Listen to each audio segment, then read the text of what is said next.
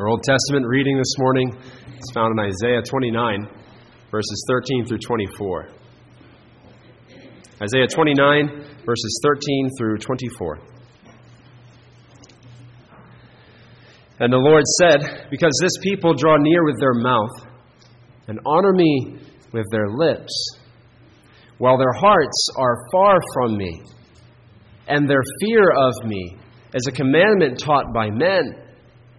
Therefore, behold, I will again do wonderful things with this people, with wonder upon wonder, and the wisdom of their wise men shall perish, and the discernment of their discerning men shall be hidden. Ah, you who hide deep from the Lord your counsel, whose deeds are in the dark, and who say, who sees us? Who knows us? You turn things upside down. Shall the potter be regarded as the clay? That the thing made should say of its maker, he did not make me, or the thing formed say of him who formed it, he has no understanding. It is not yet a very little while, until Lebanon shall be turned into a fruitful field, and the fruitful field shall be regarded as a forest. In that day the deaf shall hear the words of a book, and out of their gloom and darkness the eyes of the blind shall see. The meek shall obtain fresh joy in the Lord, and the poor among mankind shall exult in the Holy One of Israel. For the ruthless shall come to nothing, and the scoffer cease, and all who watch to do evil shall be cut off, who by a word make a man out to be an offender, and lay a snare for him who reproves in the gate, and with an empty plea turn aside him who is in the right. Therefore thus says the Lord, who redeemed Abraham concerning the house of Jacob, Jacob shall no more be ashamed, no more shall his face grow pale. For when he sees his children, the work of my hands in his midst, they will sanctify my name. They will sanctify the Holy One of Jacob, and will stand in awe of the God of Israel. And those who go astray in spirit will come to understanding, and those who murmur will accept instruction. Those words, of course, well-known words, especially at the beginning of that passage. This people honors me with their lips, their hearts are far from me. The Lord condemning his people's hypocrisy, but also promising them a day when one will come who will save them from their hypocrisy, give them new hearts that match the confession and the praise of their lips. Let's turn now to Matthew 6, 1 through 18, where this is the very principle that our Lord Jesus is teaching on. Matthew 6, 1 to 18. If you're following along in the New King James, this is the ESV today. It's not a change we're permanently making, but this is just for this particular chapter. There's a couple distinct translation matters that I think make the ESV a better choice. If you'd like to talk more about that, I'm happy to after. So Matthew 6, 1 to 18. Beware of practicing your righteousness before other people in order to be seen by them. For then you will have no reward from your Father who is in heaven. Thus, when you give to the needy, sound no trumpet before you, as the hypocrites do in the synagogues and in the streets, that they may be praised by others. Truly, I say to you, they have received their reward. But when you give to the needy, do not let your left hand know what your right hand is doing, so that your giving may be in secret, and your Father who sees in secret will reward you. And when you pray, you must not be like the hypocrites, for they love to stand and pray in the synagogues and at the street corners, that they may be seen by others. Truly, I say to you, they have received their reward. But when you pray, go into your room and shut the door and pray to your Father who is in secret. And your Father who sees in secret will reward you. And when you pray, do not heap up empty phrases as the Gentiles do, for they think that they will be heard for their many words. Do not be like them, for your Father knows what you need before you ask Him. Pray then like this: Our Father in heaven, hallowed be your name. Your kingdom come. Your will be done on earth as it is in heaven. Give us this day our daily bread, and forgive us our debts, as we also have forgiven our debtors. And lead us not into temptation, but deliver us from evil. For if you forgive others their trespasses, your heavenly Father will also forgive you. But if you do not forgive others their trespasses, neither will your Father forgive your trespasses. And when you fast, do not look gloomy like the hypocrites, for they disfigure their faces that their fasting may be seen by others. Truly, I say to you, they've received their reward. But when you fast, anoint your head and wash your face, that your fasting may not be seen by others, but by your Father who is in secret. And your Father who sees in secret will reward you. Thus ends the reading of God's holy, infallible word. Let's pray together.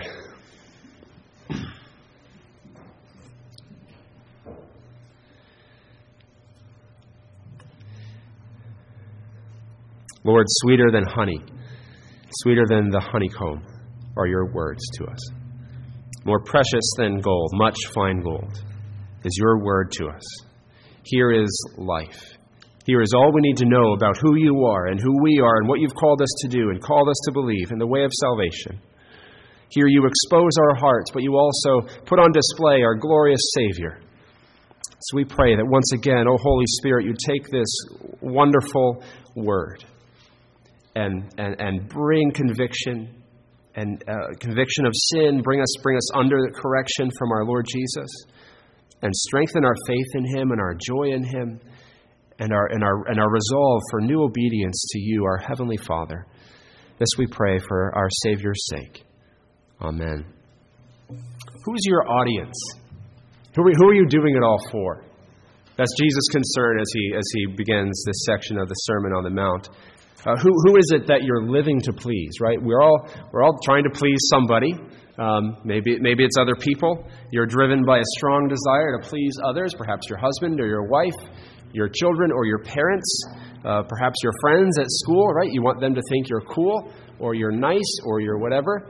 Right? We have this strong desire, please your coworkers. You want them to approve of you. In some regards, it's not necessarily always a bad thing, right? To want others to be pleased with you, to be agreeable to them. But is that your deepest heart motivation? Maybe you don't care what other people think, at least you tell yourself you don't, but you really care about what you think of yourself. Right? Who do I approve of myself?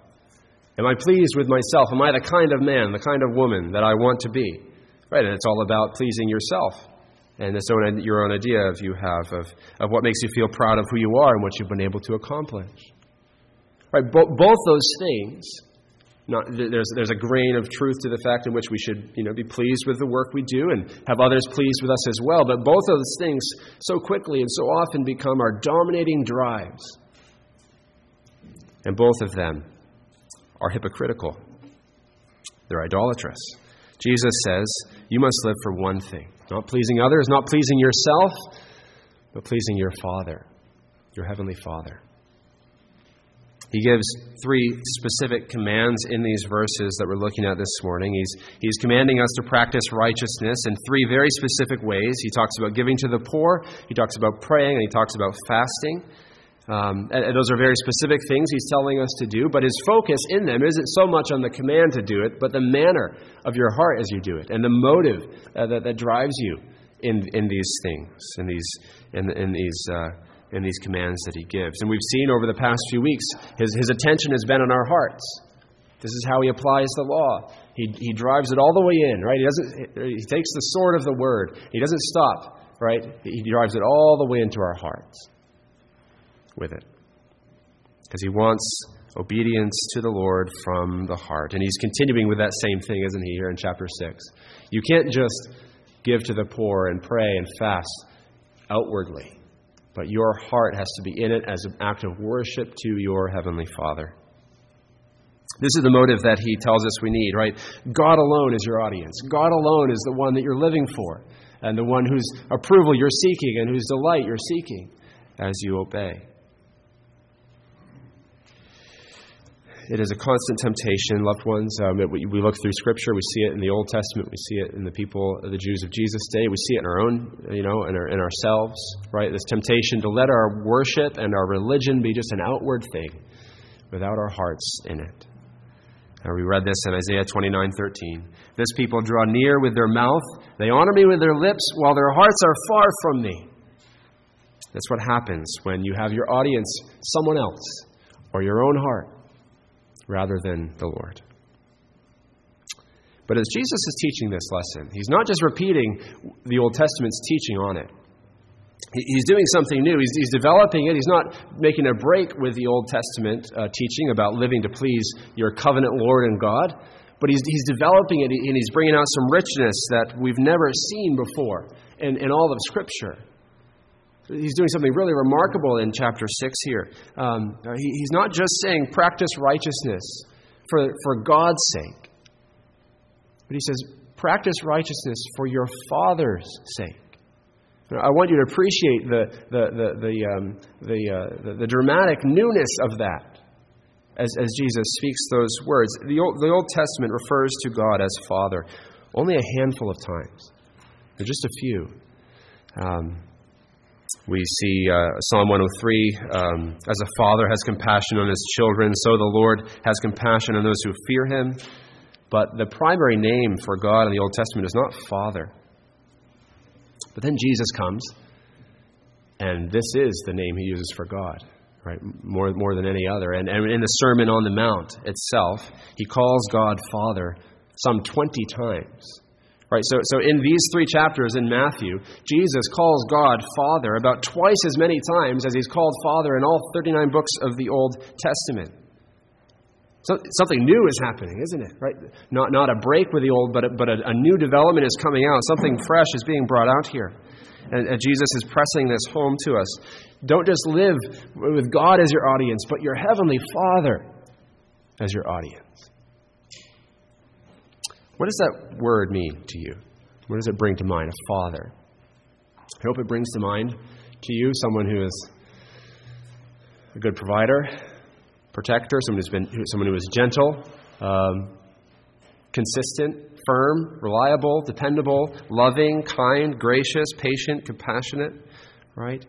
All those things. I realize that for many, there may not be those associations with that word, Father. It can be easy to take our own experience of what our Father was, with the good and the bad, and then read that onto the fatherhood of God for us. What does the Bible say about who the Father is? Well, it means for us that when Jesus says God is your Father, he means that everything that God is, right? All his power, all his might, all his holiness and righteousness and justice and goodness and mercy and truth, all of it, he is not just as a distant God or not just as a sovereign king, but as a father, right? With that familial love and care and concern and tender compassion for each of his children. And Jesus wants this to be the first name that springs to our lips when we think about God. Father. The one who loves me and cares for me, provides for me, protects me, watches over me always. Father. Right? This is crucial to understanding. Jesus commands to us not to be hypocritical in our worship and in our religion and our righteousness. If you don't think about this way of God, then you're not going to have the right kind of motivation for giving, praying, and fasting.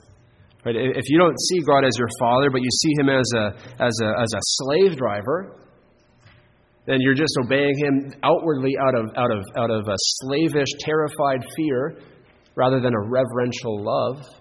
Right? You're not going to be obeying the command that Jesus gives here if you don't understand that he's your Father, not a slave master. Or if you see God more as a tight-fisted boss who doesn't really want to give you that paycheck, and you're working hard to earn it. And then your obedience isn't going to be one of a loving heart, but it's going to be begrudging. It's going to be one of mercenary self-interest rather than a desire to really please him. See, Jesus is saying, to please him, you have to understand he's your Father who loves you and is gracious towards you, compassionate towards you, that you're not slaving away to earn his favor. He's as your Father, he already loves you before you do anything. So respond to that with a desire to please him. So this is the drumbeat of this section of the sermon here, of Jesus' Sermon on the Mount. Live for this loving and gracious Heavenly Father, live to be seen by Him, live to please Him, live out of a sense of all His love for you and your love in response to Him and the reward that He alone can give you. Loved ones, all our righteousness and everything that we're striving to do is a waste of time. It's hypocrisy. It's a mask that we're wearing if it's not done with this kind of heart. No other motive matters. All right. Jesus gives us these three commands, as we said, and He addresses each of these things, looking at the issues of what our motives are. He takes these three things, giving, praying, and fasting, and he drills down into each of them to test and correct our motives. And so with each one, he says, "Are you doing it for your Father in heaven?" So let's work through these three things: giving, and then praying, and then fasting together. The first thing we see here, Jesus says, "Give for the Father's sake." This is verses 2 to 4. He says, "Give for the Father's sake." Now, Jesus takes it for granted that we're going to be giving. It's not an outright command. He says, "When you give." Right? So he assumes that you're giving to the poor. This was basic religious practice for the Jews, and Jesus accepts it. He applies it to us as well by saying, "When you give to the needy." Right? Poverty was rampant in his day, and it was expected that you would give, you'd contribute to your local synagogue in order to help the poor, and it was the job of the people of God to care for the poor. It's written into the fabric of the Old Testament law. It reflects God's care for the poor, and Jesus expects this. Right? Not as something extra and extraordinary for super disciples, but just ordinary Christian life. You're giving to the poor as much as you are able. So Jesus challenges us to do this, to give, right? What's his focus? His focus is not just on the giving, but on where our hearts are when we give to the poor. He in verse 2, he brings out what really is a kind of a striking and funny example. He says, "When you give to the needy, sound no trumpet before you, as the hypocrites do." Commentators, they read this verse and they go back and forth trying to figure out, is he picking up on a historical practice here? Because it's really hard to find a record of this going on, that people would go into the synagogue and sound a trumpet before they give. There's some people say that when it was time for the offering, there might have been a trumpet sounded. Oh, now that's the signal. Now we all go give. That doesn't really fit quite what Jesus is saying here. He's talking about someone who, as it were, stands up, puts a trumpet to their lips, blows it so that they get everyone's attention, and then they put their offering in, right? Everyone watching. Look at what I'm doing. Right? And I think Jesus is making he's painting a funny picture of, right, not something that's literally happening, but the kind of attitude and demeanor that these hypocrites have, right? That they're announcing themselves by their posture, by their words, whatever it is, right? Their attitude, everything about them is like a trumpet going off saying, "Admire my piety as I give." He's saying some people give like this. They blow a trumpet to announce themselves and show off how righteous they are and how much they're giving. No. These people are desperate, aren't they, for others to notice their righteousness and their generosity and to admire them for it. Right? This is what they're living for. And so Jesus calls them hypocrites. That word, as you probably know, originally comes from the Greek for an actor who would wear a mask. So what you see on the outside isn't what you get on the inside. Jesus is saying it's all a show. There's no real worship for God, no real compassion for the poor. It's just a show. It's all about themselves and their own self-interest. It's all about their own reputation. Loved ones, we're not blowing trumpets when the offering's passed. But don't we have the same temptation? Right? To wish that people knew what we were doing and what we were giving, so that they would admire us and respect us a little more. To notice that we tithe faithfully, or that we give to this charity or that charity. Maybe you don't, actually. But maybe there's another issue, which Jesus then addresses. Right?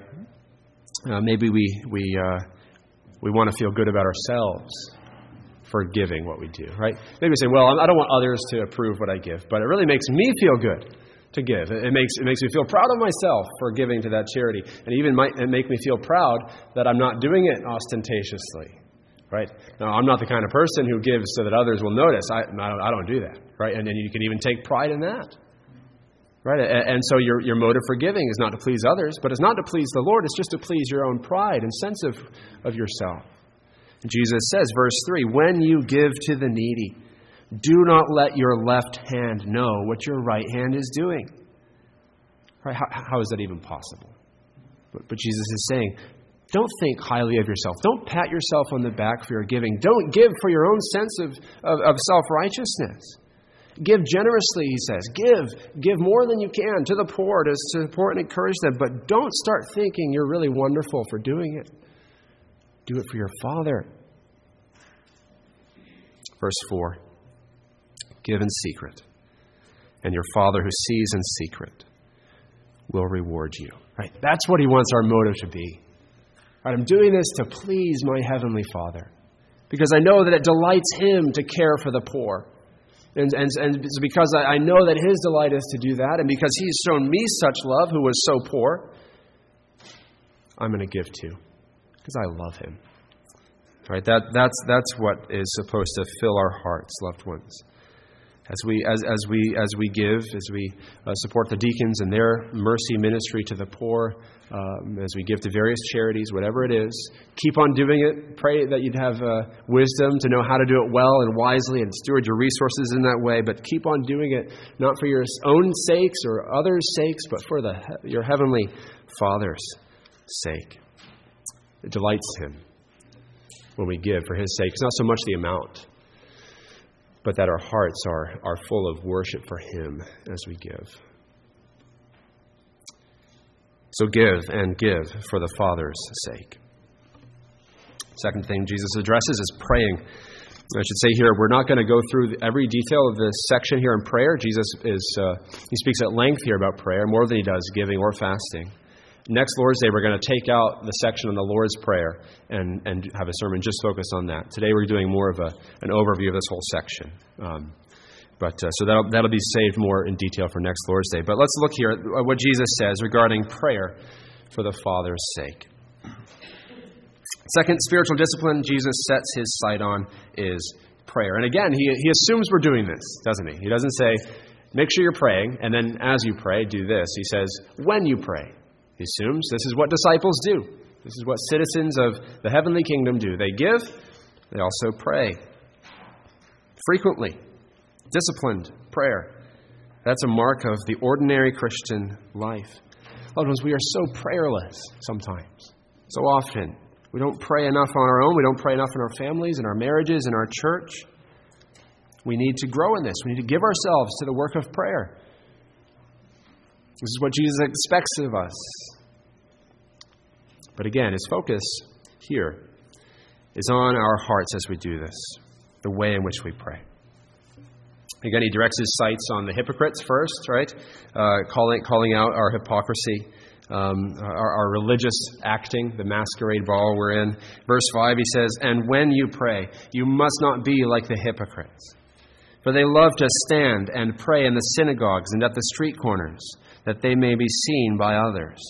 Truly, I say to you, they have received their reward. Does Jesus mean here that we shouldn't pray in public? We shouldn't pray with others, shouldn't go to prayer meetings, shouldn't pray in church. Go and pray on your own in your own prayer closet.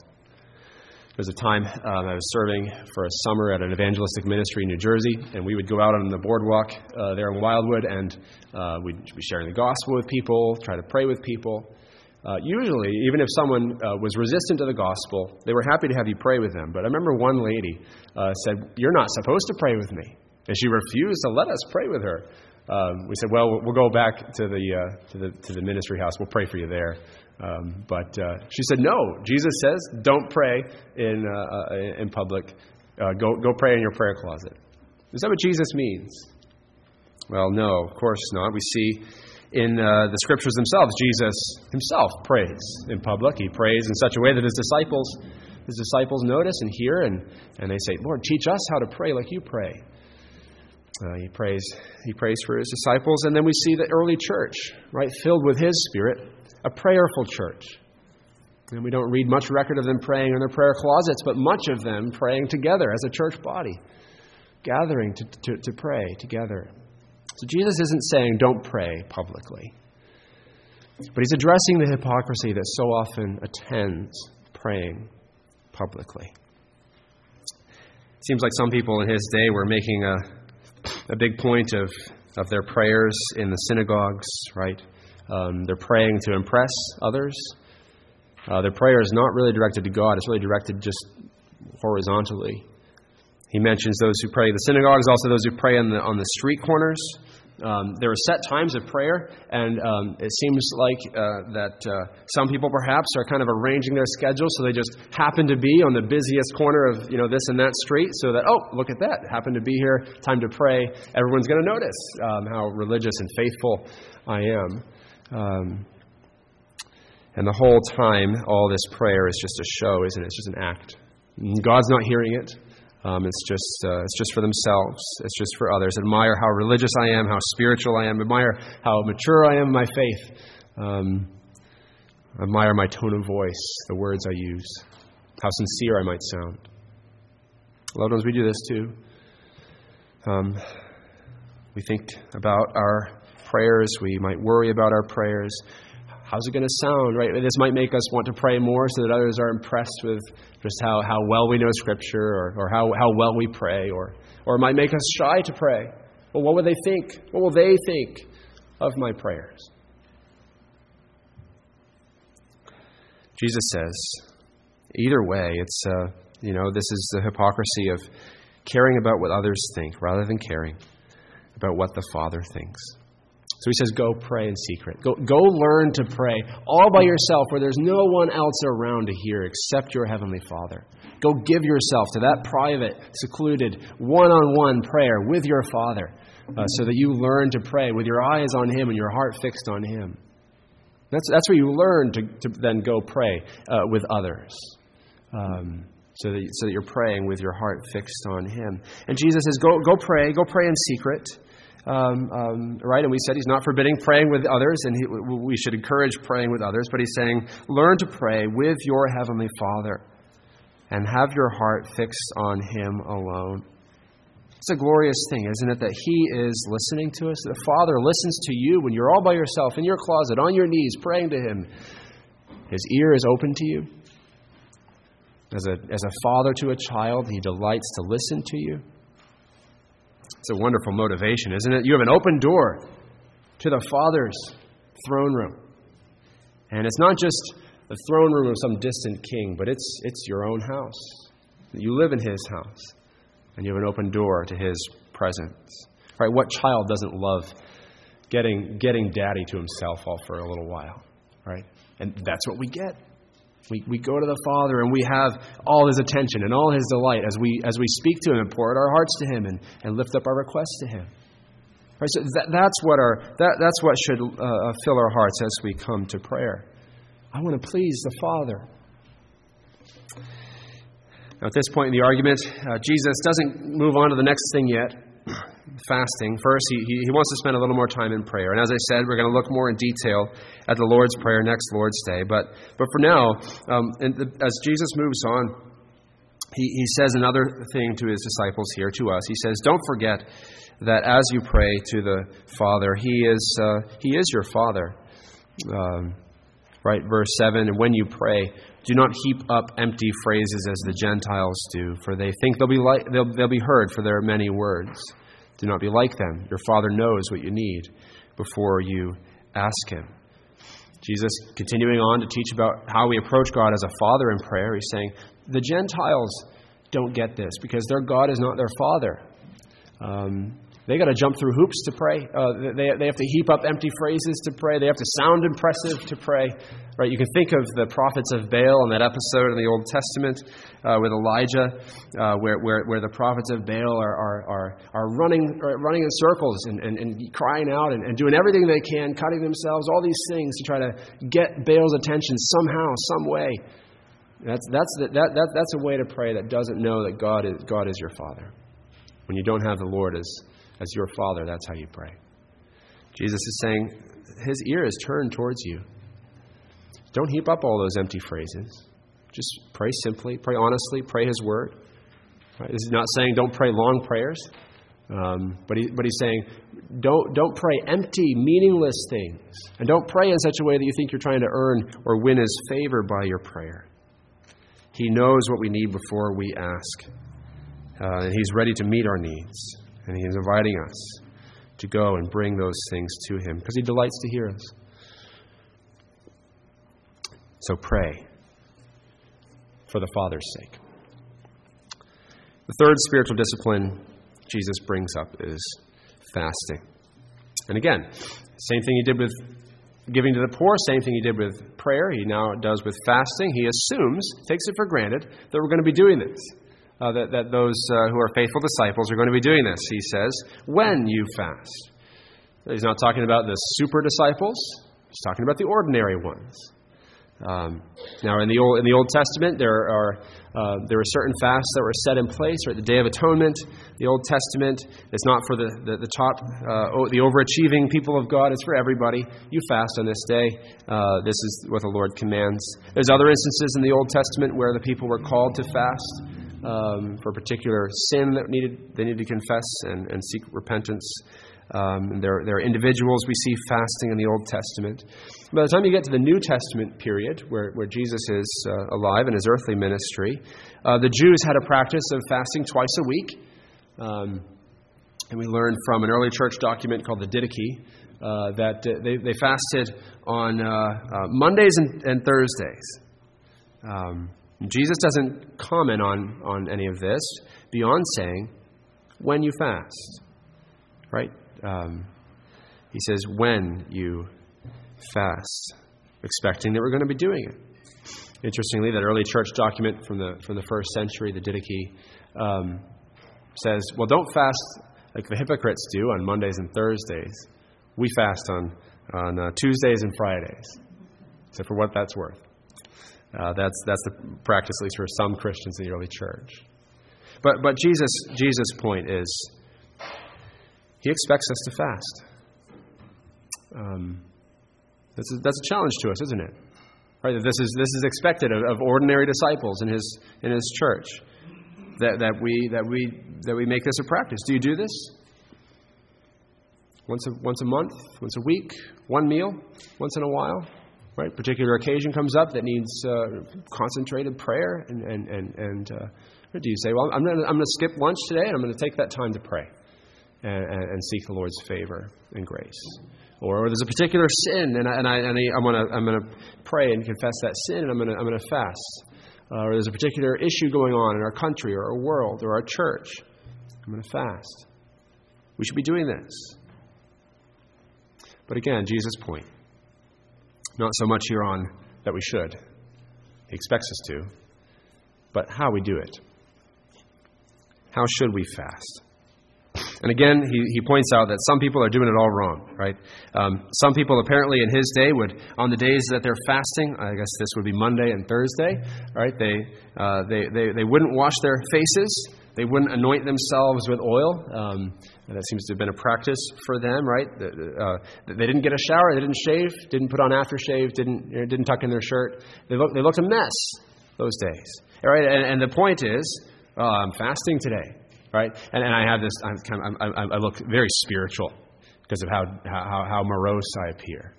Right, and maybe they're posting about it on social media. Right, notice how seriously I take my sin. Right, that kind of attitude. Notice how serious I am about my faith. Jesus is saying that is not how we fast. Right. That is if you're fasting like this to make others think that you're some super saint, then that's all the reward you're going to get. That's where it's going to end. Your Father is paying no attention to that because you're not doing it for Him. No real humility in that kind of fasting, right? That's just pride masquerading as humility. No real love for the Father. That's just self-righteousness. It's not love. So he says, fast. But when you fast, don't go around talking about it. Don't go telling people about it. Wash your face, comb your hair, tuck in your shirt, go about your day. Keep a happy face on. Right? Don't try to show off your great humility. Right. Bow before the Father. Humble yourself before God. Right. This kind of hypocritical fasting is the antithesis of what fasting should be. It's really puffing yourself up instead of laying yourself in the dust before the Father. So don't go around in your fasting and make a show of humility. It's not for anyone else to see. You're doing it for the Father. Loved ones, this is how Jesus commands us to give, pray, and fast. We've got to be doing those things, giving to the poor, praying and fasting, if we're going to be faithful disciples to Him. But in those things, how does He want us motivated? Love for the Father. Love for Him. And so 4 times in this passage, Jesus promises a reward for the obedience that we will give. Three times in the text, He says, your Father who sees in secret will reward you. I mean, He's encouraging us. He's encouraging you. He's saying, your Father notices. He's not a father who never notices when his son comes up and says, Daddy, look at this, right? He's a Father who sees and who notices everything. He sees in secret, right? When you're obeying Him faithfully and no one else sees, He sees. Isn't that a precious encouragement, loved ones? There's no act of obedience or faithfulness which the Father doesn't notice and which He won't reward. Right? Sometimes, right, I do all this, I'm serving, and it doesn't seem to be paying off. And who's noticing, right? The Lord. If it's true, faithful obedience for His sake, yes, He notices. He sees. What's the reward? We haven't asked this question yet. Jesus mentions this reward from the Father 4 times in the passage that we just looked at in these 3 things. What's the reward He's promising us here? Well, if we look at the context a little bit, it can help us. Back in chapter 5, which is a little while ago, but chapter 5, verse 12, Jesus promises that those who are persecuted for righteousness' sake will have a great reward in heaven. So that seems to be partly in view. The reward Jesus has been talking about throughout this sermon, I think, is something to do with the kingdom of heaven. That's what the main theme of His sermon is, this kingdom. So this reward has something to do with that. But what particularly? Well, we've seen, as we've looked at these things, right, that here in chapter 6, what reward do the hypocrites get for seeking approval of others and themselves? Right? They're trying to get the attaboy, the approval, the welcome, and perhaps the love of others. In contrast, then, well, what do the righteous who live to please the Father receive? Well, they receive exactly that, the pleasure of the Father in them, His love for them, His delight in them, and His welcome into His kingdom. He says, come into my kingdom and enjoy fellowship with me here in the kingdom. We read about this in Matthew 25.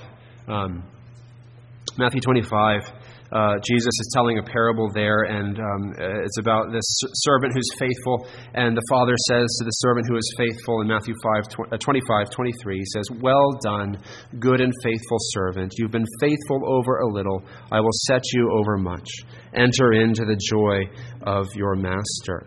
Right, and we could change the language slightly to I think, bring out the meaning that Jesus has in mind when He talks about the reward we have from the Father.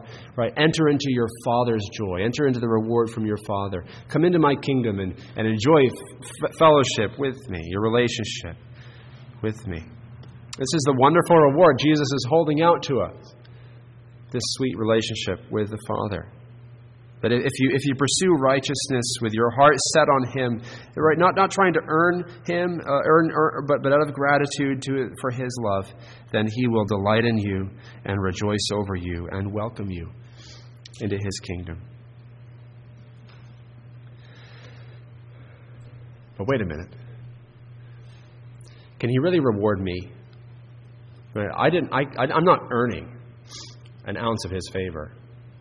As He calls out the hypocrites, He's calling out my heart, right? He's calling out your heart. How often have you prayed with your heart fully set on Him as opposed to the approval of others, right? How often have you given or done any act of righteousness just so others will see? And not for Him. Right? So we're all guilty. We shouldn't get a reward. What kind of reward is this? Who can really achieve this and get this? And loved ones, this should drive us to our Lord Jesus Christ. Right? As he preaches this sermon, he is the Son, over whom the Father says, "This is my beloved Son with whom I'm well pleased." Jesus is the one who in his giving of himself and his praying, right, and all his righteousness is doing it for the Father. He says, it's my food and drink to do my Father's will. Right? His eyes are constantly on his Father. And so that's what our hope is in for this reward of the Father's favor and the Father's love. It's that Jesus was such a faithful Son who loved his Father so perfectly that through him you and I can become sons and actually receive the reward that only he earned. And God takes that reward that Jesus earned and he graciously gives it to his children. And he clothes us with our older brother's righteousness. He gives us our older brother's reward. He gives us the same welcome and the same love and the same delight that he gives his Son, our Lord Jesus. And so what do? Well, we rejoice in that. We receive that. We trust in Christ for that. We accept it. We thank the Father for it. And then we seek with all our heart by his grace to grow in obedience to him. Right? Not just receiving the reward that our elder brother earned, but also learning to walk and live as our elder brother lived. Hearts set on our Father who loves us. So, loved ones, give to the poor. Pray and fast with your heart set on this, your loving Heavenly Father. Let's pray. Lord, we pray that you would be at work in us by your Spirit. Take these things which we have heard. Take this seed of your word which has been sown and plant it deep in our hearts. And water it and tend it. And don't let it get choked out with weeds and the cares and concerns of this world or difficulty. But let it take root and put down deep roots and grow and bear much fruit. For your glory. This we pray for Jesus' sake. Amen.